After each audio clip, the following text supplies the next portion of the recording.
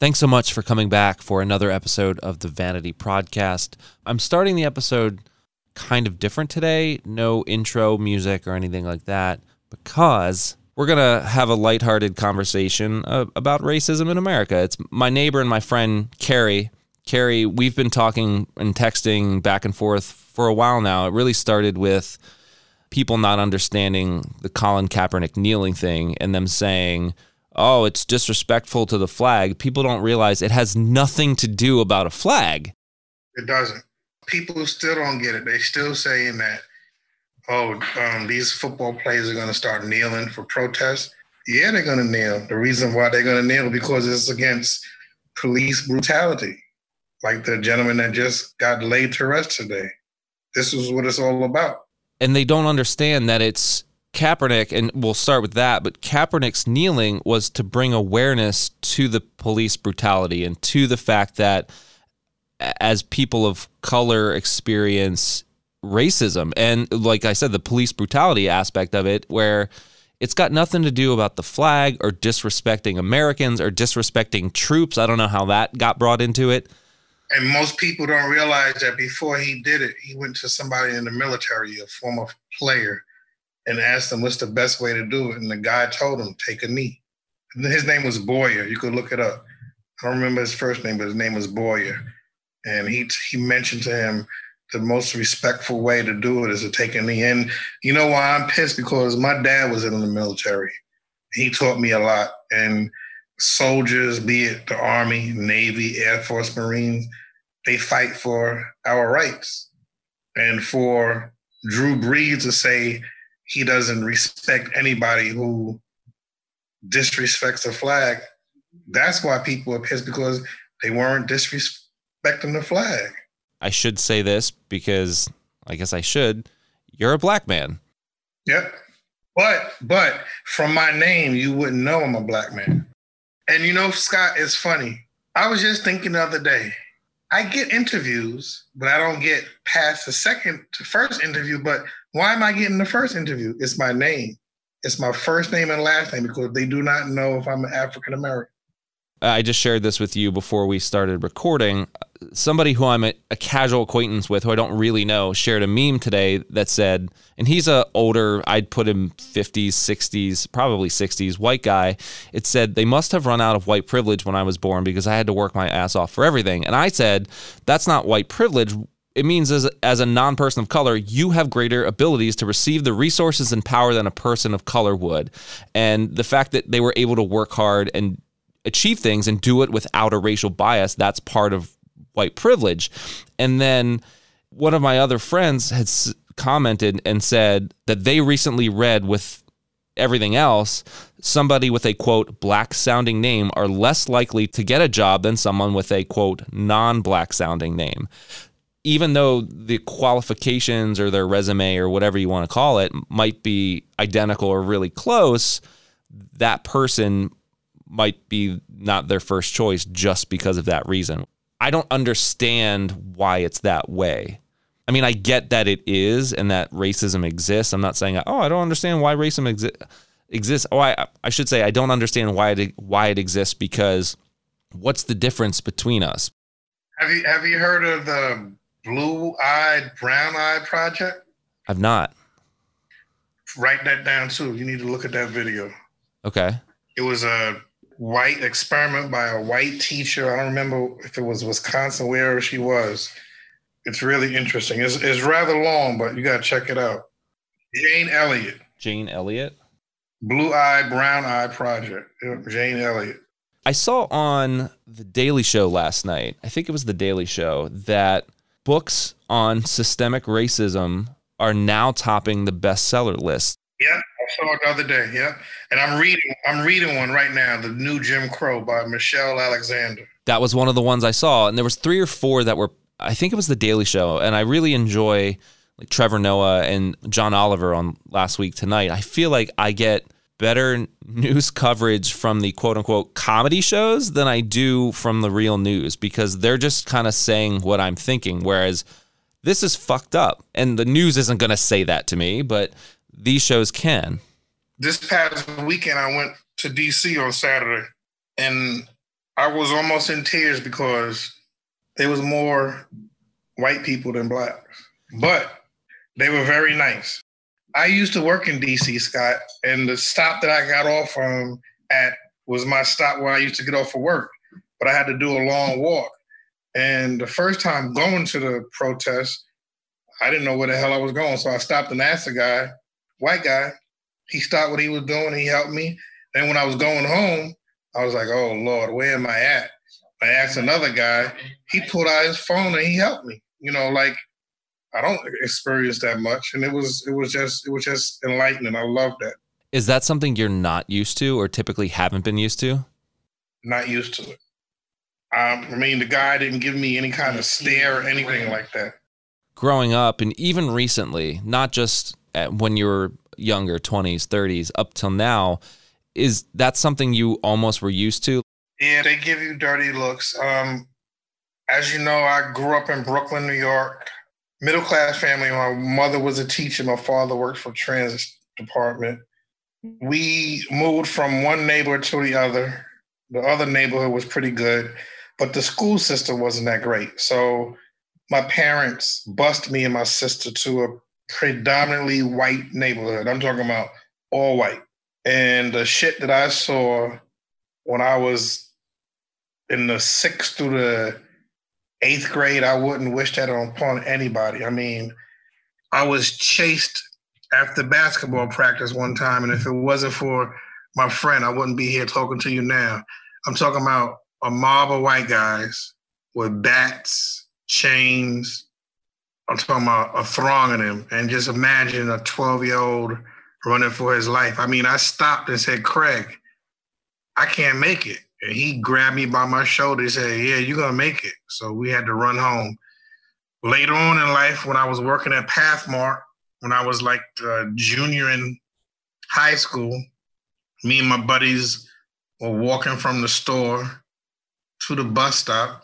Again, nigga this, nigga that, chasing us. And, you know, I'm not a violent person, but, you know, it can do something to you. It could really make you harden against one race. Like me, it didn't bother me, but my sister, it did something to her. You know, it could make you hate somebody by just being called a name. And like, my thing is, I was asking somebody, a friend the other day, why do white people hate black people? Like, why do they call them a nigga? Like, what is it that they fear about us? I don't understand it. Like, me, you get along. We're white and black. I would never call you a name out of, you know, a bad name, and you don't never call me a nigga. What is it? Why do they fear us? Like, what is it? What is it that they fear about us that they have to call us a name like that? That they would try to beat me up? Why would you try to beat me up? I never did anything to you. I wish I knew the answer to that. I wish I could tell you, oh, it's because this, but because I've never been wired to think that way, I don't know. Like, I don't know what it even could be. Like, and even if, okay. Is it taught? Is it taught by their parents? I think so. And I think it has to be generational, because my family and my parents and my grandparents too, I mean, they never, my grandmother and grandfather on my mom's side, I was around a lot because they lived in Baltimore. The ones on my dad's side lived in Florida, so I didn't really see them very much.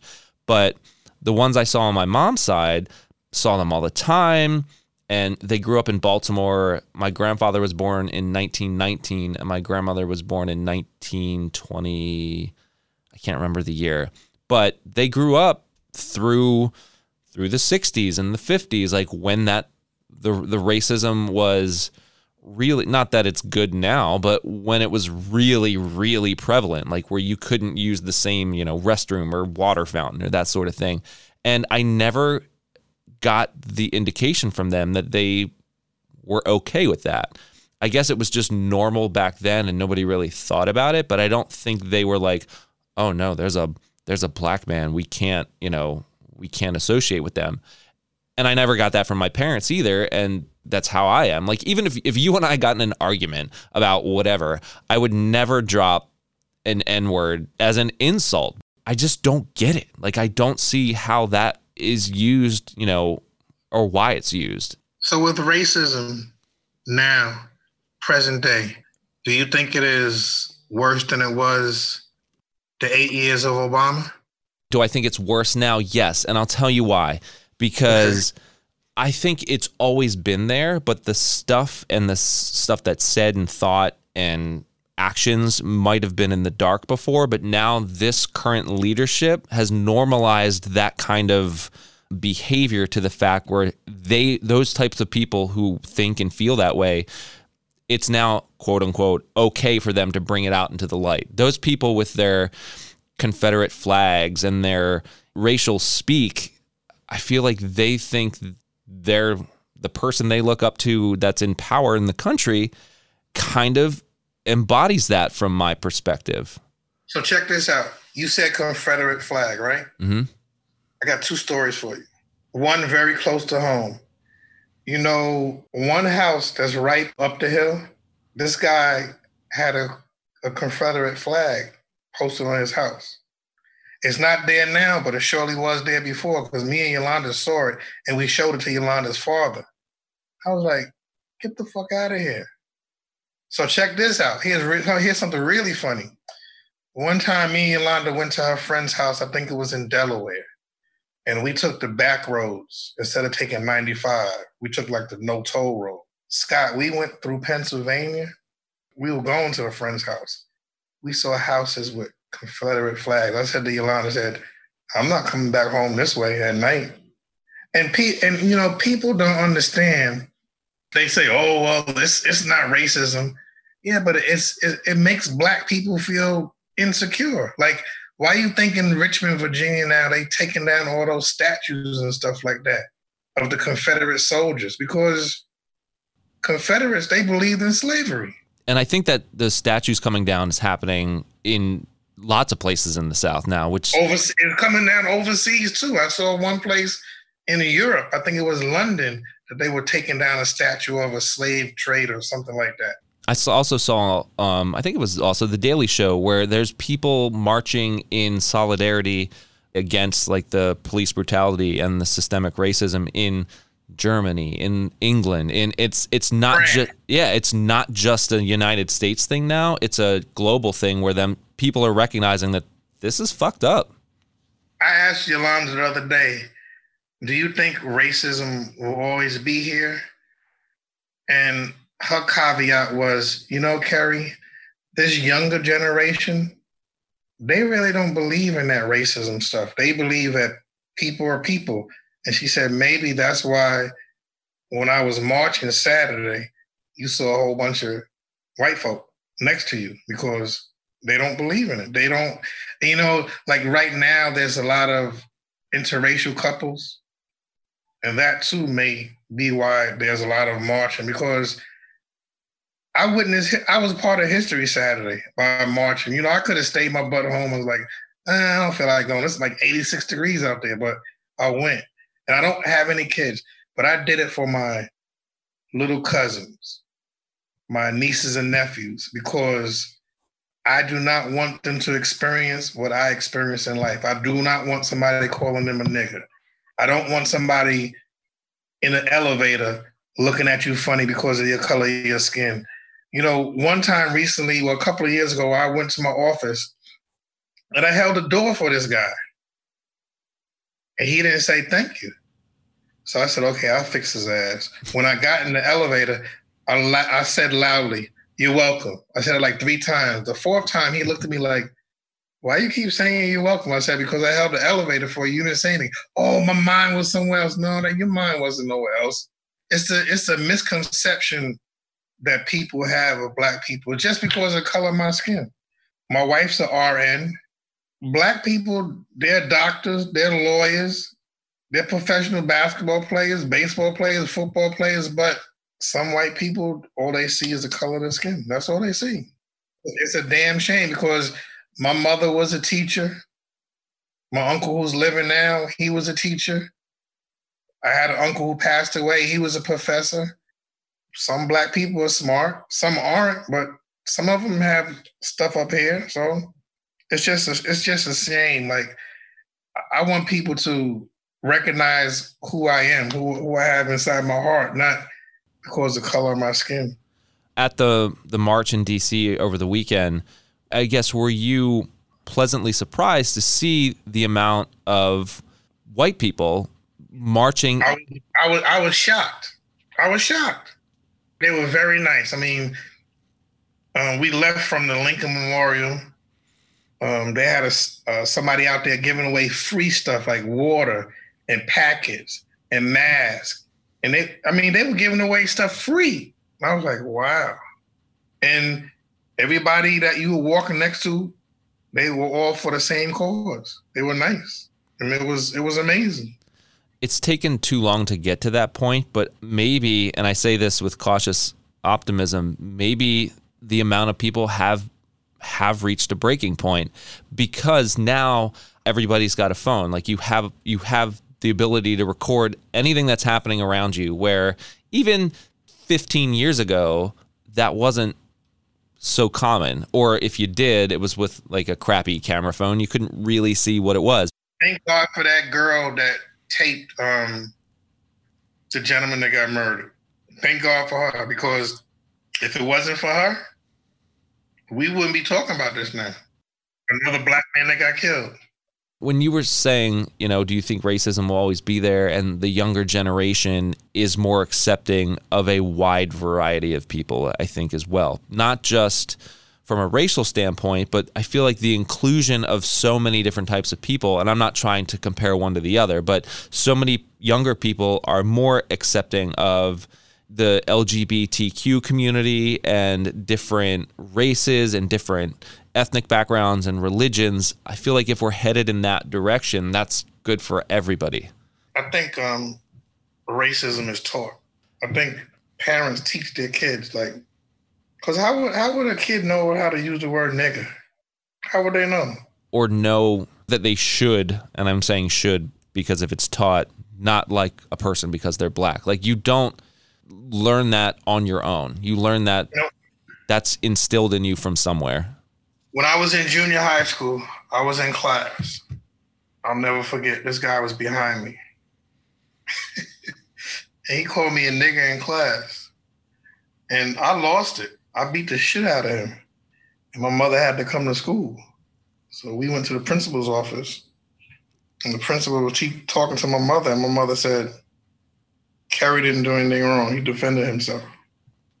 And I didn't get in trouble. I didn't get suspended or anything. And I didn't do anything wrong. He called me a nigger. And I just lost it. I beat the shit out of him. How old were you? 6th or 7th grade. I was young.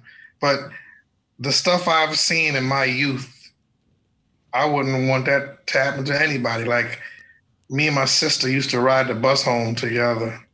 And there was race riots. They used to chase us on the bus. And remember my sister, she had a friend.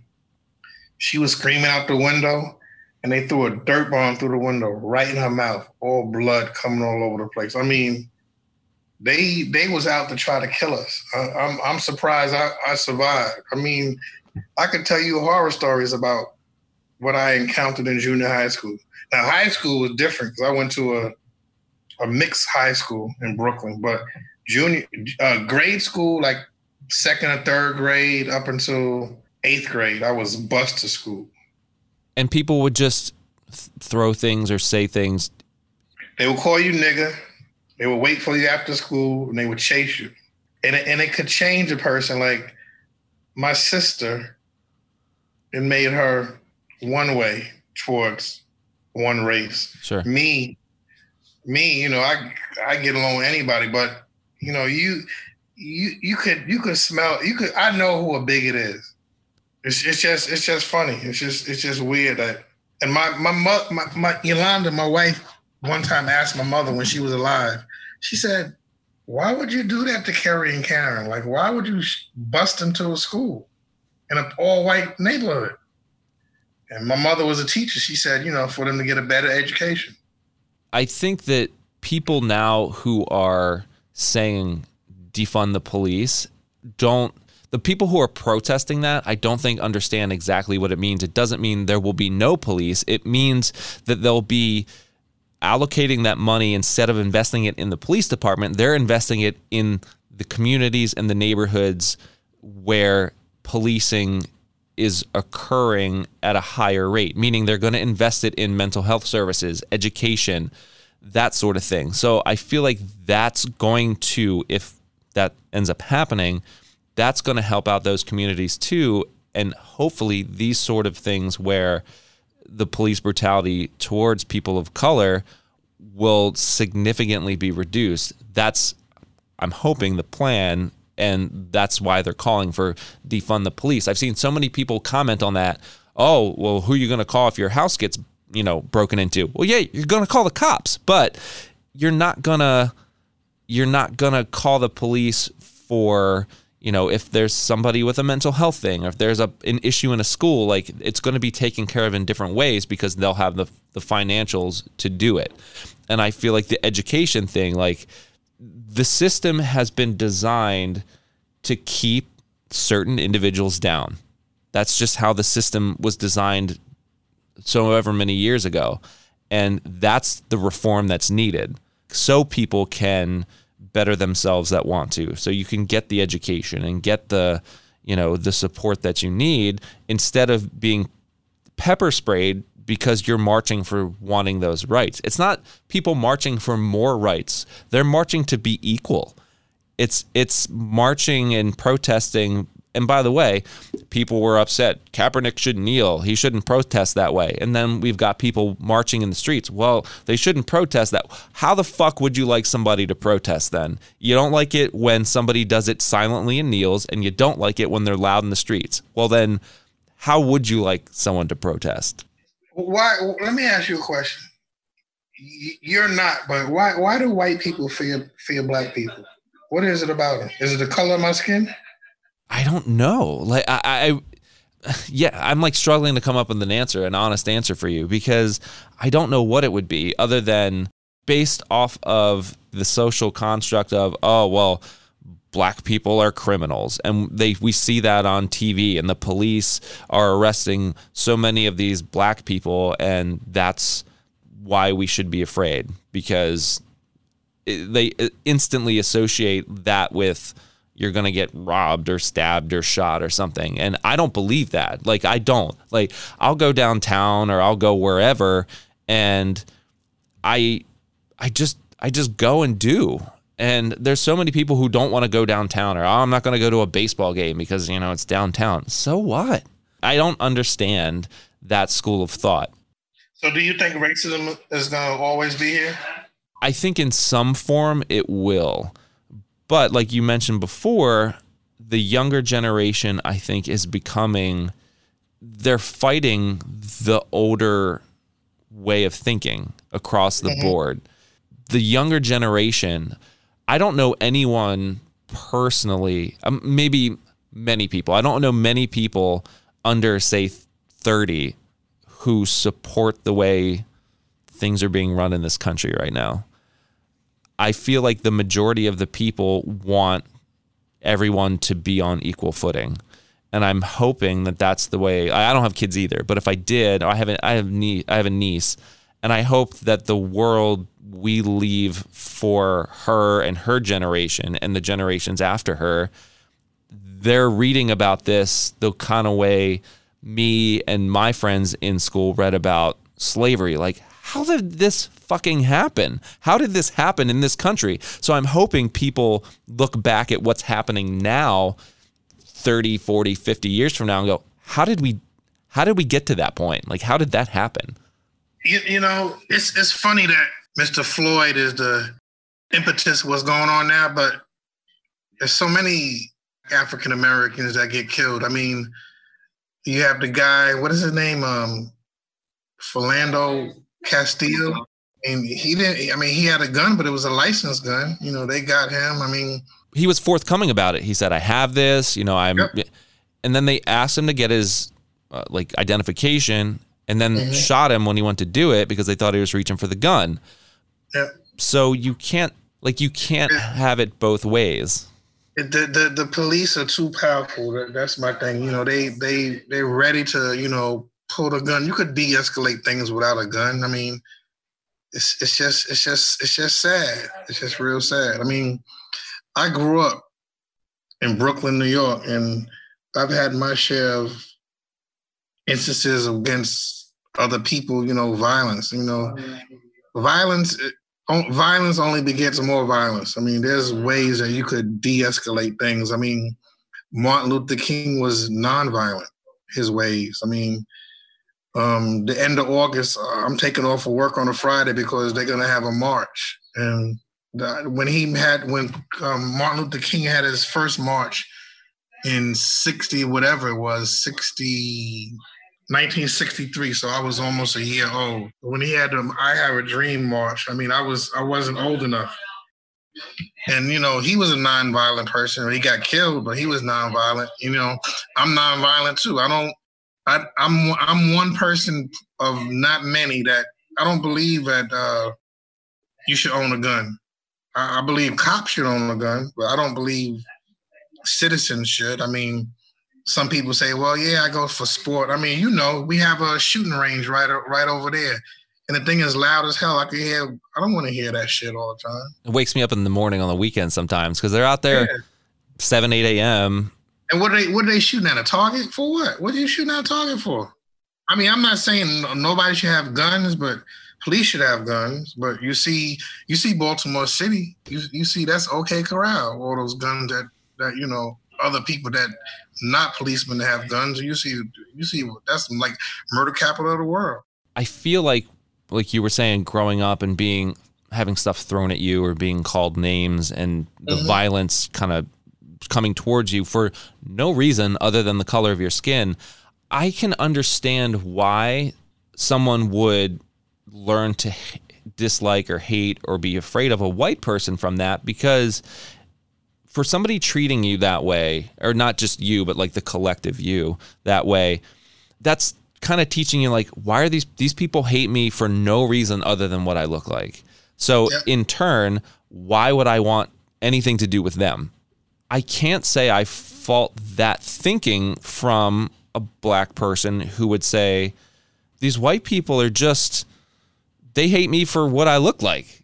So why should I want to try to associate or be friends with or talk to them? Especially, but see, me and you are friends. We've always been friends since the day I met you, and it had nothing to do with the color of our skin. It has a lot to do with music, talk, cars, sports.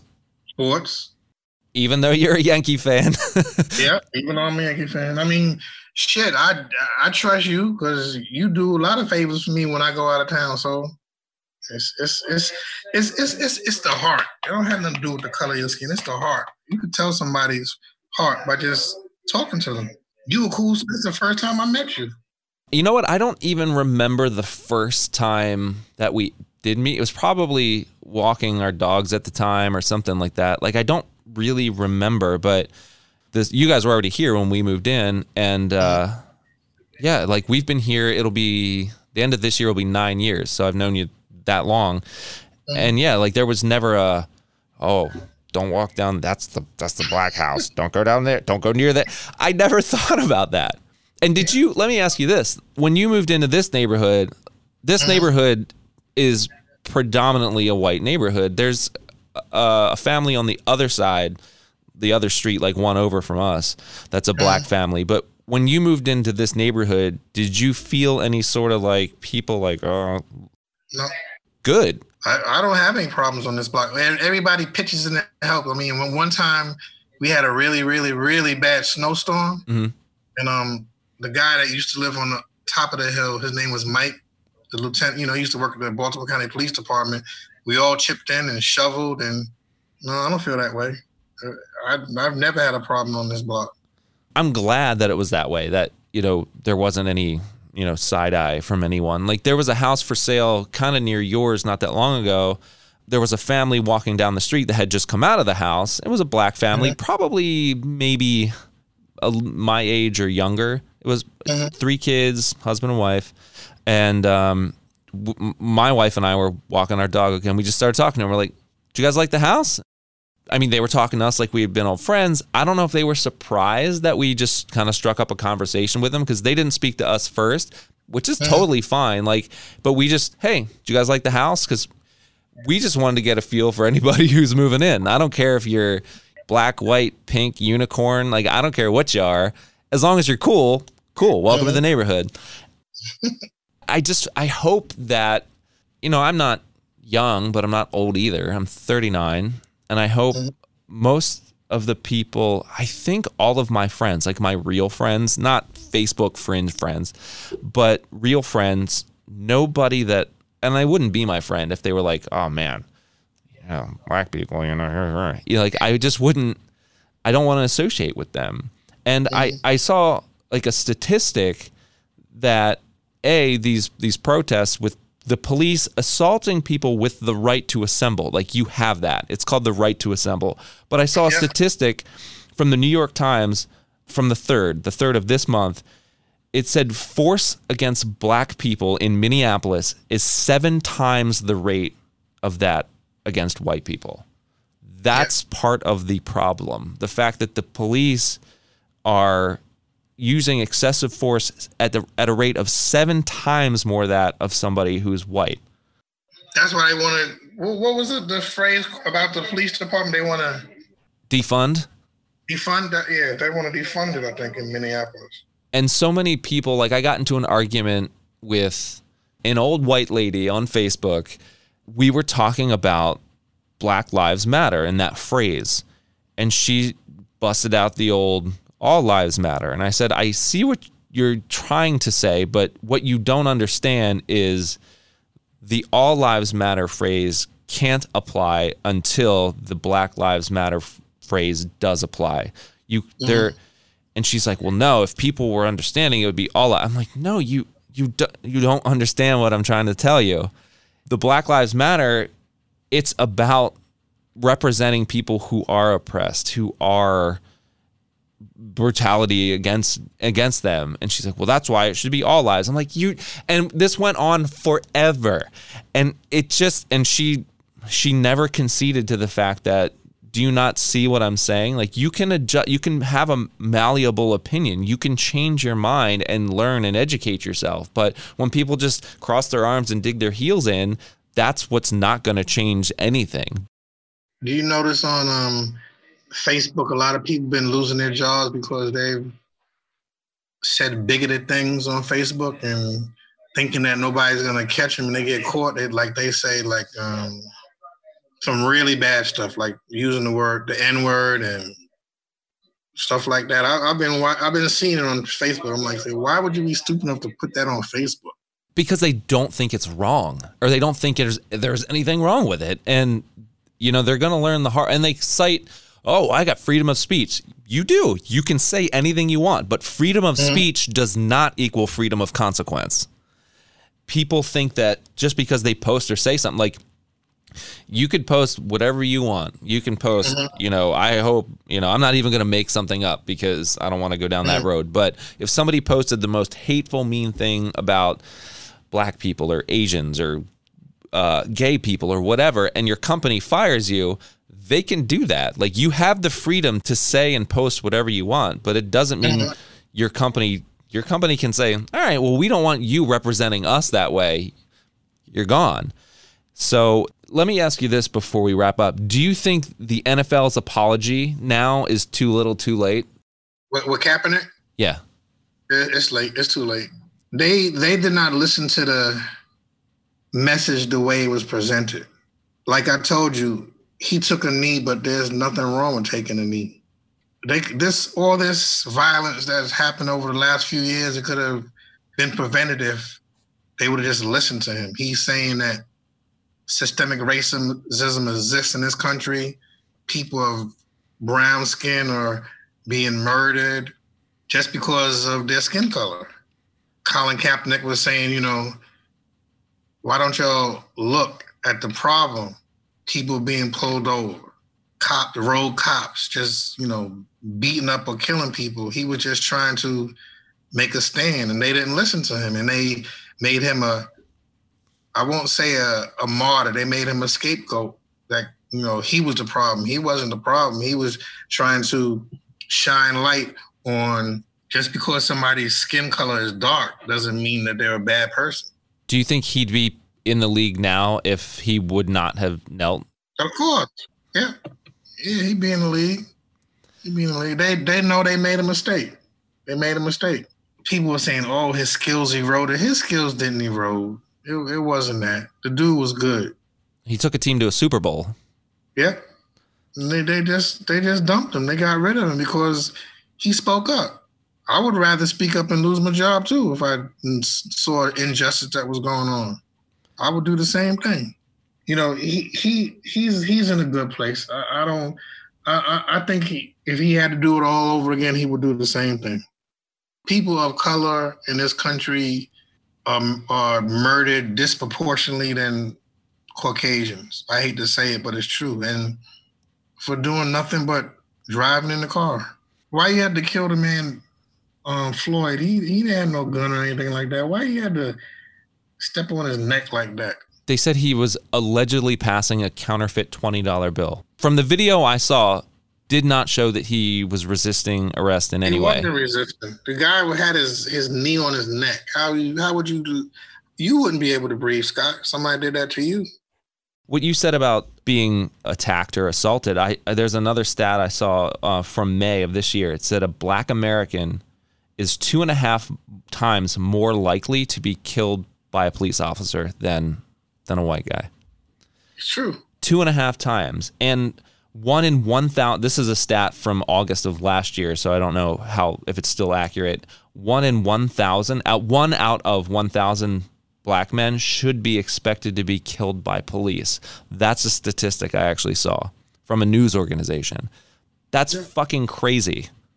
And it shouldn't be that way. Well, I thank you for the time and for sharing experiences. I hope sincerely that somebody who's listening to this might finally see the other side and understand why this stuff is happening in the country now, albeit not too late that it's happening, but it took too long to get to this point. Yeah. Hopefully it does bring in some sort of positive change for people of color and to stop the brutality and stop the violence, and that we do see some sort of change in our lifetime, and it leaves something positive for the next generation. I thank you for having me.